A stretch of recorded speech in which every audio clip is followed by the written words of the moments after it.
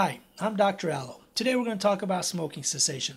First of all, the most important thing is quitting smoking is the single best thing you can do for yourself. It's better than exercising, better than losing weight, better than dieting. By far, it reduces your risk factors for heart attack and strokes more than anything else. Traditionally, there's always been nicotine replacement therapy. There's gums, there's patches, there's those e-cigarettes now. You can use any of those things. Anything you can do to stop putting smoke down your lungs and into your arteries.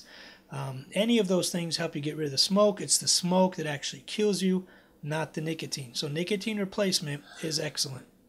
The problem with nicotine and quitting smoking is it is very, very difficult.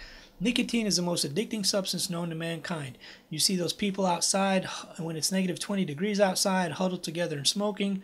The reason for that is simple. It's because it's very addicting. More addicting than crack, heroin, cocaine, and meth.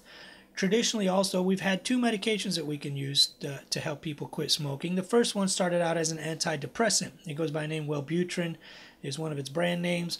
But the chemical name of it is bupropion. Bupropion, they started putting people on it for antidepressant. They found that a lot of them quit smoking. So they rebranded it as something called Zyban, and they use it for smoking cessation, and it seems to help. It gets rid of that mental urge or that mental need for nicotine. Now, that need for nicotine only lasts about 5 days, and we'll get into that. The other medication is called Chantix. Chantix is a newer medication. It has a very successful quit rate for smoking cessation. But the thing with it is that one of the side effects that nobody likes is that you get these things called vivid dreams.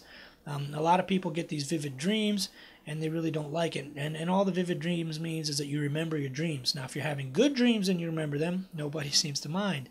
But it's when you're having bad dreams and you remember them, that's usually the problem. So there's things we can do by adjusting the doses to get rid of that side effect. You know, we can cut the dose in half or even just make it once a day.